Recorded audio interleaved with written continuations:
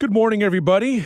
Thanks for tuning in. Happy to have you along with us today. The London Public Library has canceled a number of scheduled programs over the next few weeks as it works to restore online services. Word broke last week there was a cyber incident at the library that had impacted their website, Wi-Fi, email, and some other digital resources, amongst some other areas. Phone service was restored over the weekend, but the website remains down this morning. The library has called it a cyber incident. They've stopped short of calling it a cyber attack. It certainly looks like that's what this is, though, especially when you consider the Toronto Public Library recently was the victim of a cyber attack.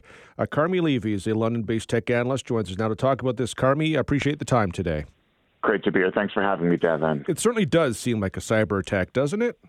Oh, it absolutely is. You cannot minimize this. They're calling it an event, but it really is a cyber attack. It has all the earmarks, the signatures of a ransomware attack. It's playing out as so many attacks like this one have played out before.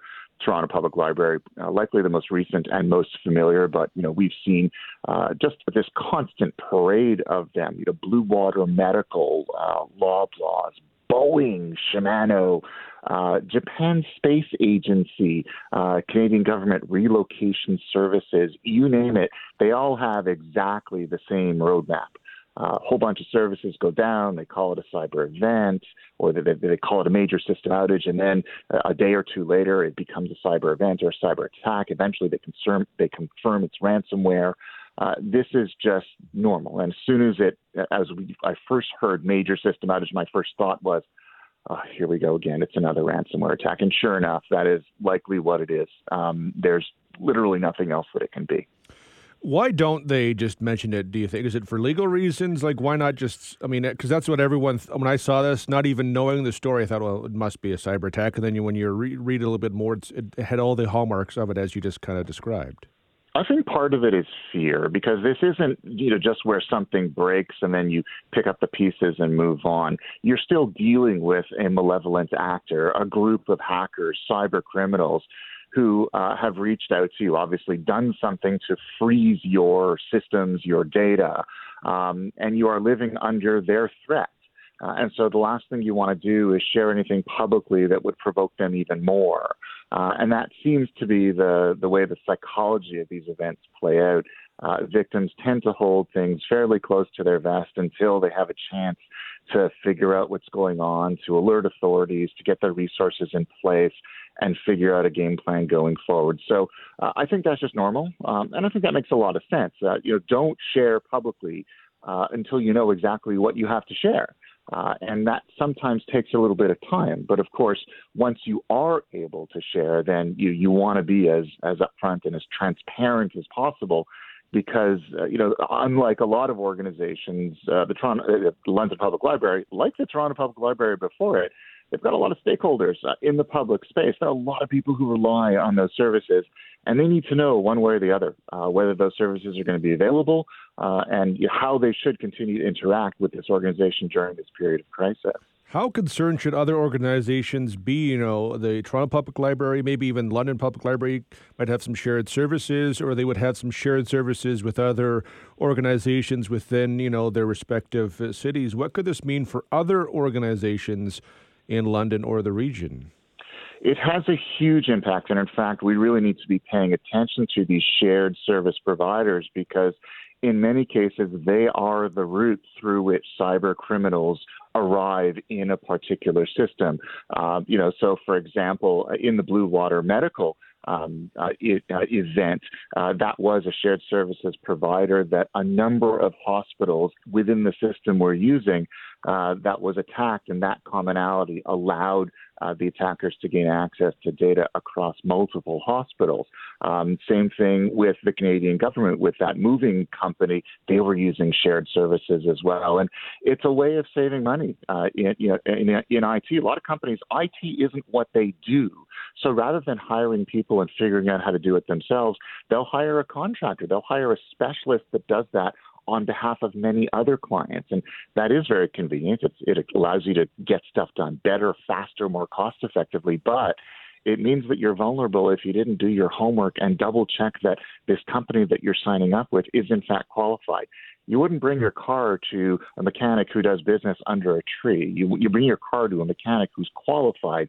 We should be doing the same thing with IT shared service providers, double checking that they are, in fact, all they say they are, that they are as secure as they can be, because when they're vulnerable, we're vulnerable. When we talked about, you joined us a couple of weeks ago when we were talking about the Blue Water Health sort of situation. They did not pay the ransomware at that time. Toronto Public Library did not pay ransomware. If this is ransomware, should London Public Library pay the ransom? No, and the best practice is always never pay the ransom. It might seem like the thing to do because, I'll just pay the money to the criminals and then they will send me a decryption key and magically I can unlock everything. But the problem here, Devon, is that we are dealing with criminals. There's no honor among thieves. And so you can pay them the money and then they can take the money and run. And there's no guarantee that they will, in fact, give you what they promised to give you, which is the means to unlock your data and continue on with your life. And even if they do, the problem here is that you are now identified as being willing to pay a ransom, which, according to the FBI, significantly increases your likelihood of being attacked with ransomware again and again and again. And the data bears that out. Companies that pay ransom, or organizations that pay ransoms, are much more likely to be targeted in future. So the guidance is always never pay the ransom, even if it seems counterintuitive to do so. The problem here is that then recovery from such an attack, where you literally have to rebuild your systems. You have to go into your backups. You have to restore. You have to bring your systems up bit by bit while under still the constant threat of attack from those original attackers. That can take days, weeks, or months. And that's why we're hearing that many of the services that were affected by this outage will not be back online until the new year. It's why the Toronto Public Library, despite the fact that it was attacked initially in October, many of its systems are still down and won't be going live until January, if not later. Should we expect more of this in 2024? I wish I could say we shouldn't, but no, this is our normal.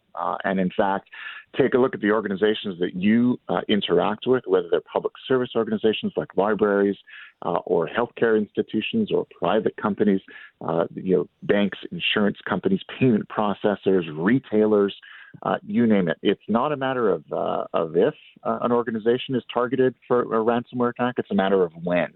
And so you as a customer, as being on the receiving end of this, you got to be ready for it. And you really should be kind of aware of who you're sharing information with, under what circumstances, because at some point it is going to be exposed in an attack like this. It's only a matter of time. Carmi, as always, I appreciate the time. Thank you very much. Appreciate it, Devon. Thank you. That's Carmi Levy, a London-based tech analyst with some really good insight on this. We need to pause. When we return, we'll have more of The Morning Show with Devon Peacock on 980 CFPL.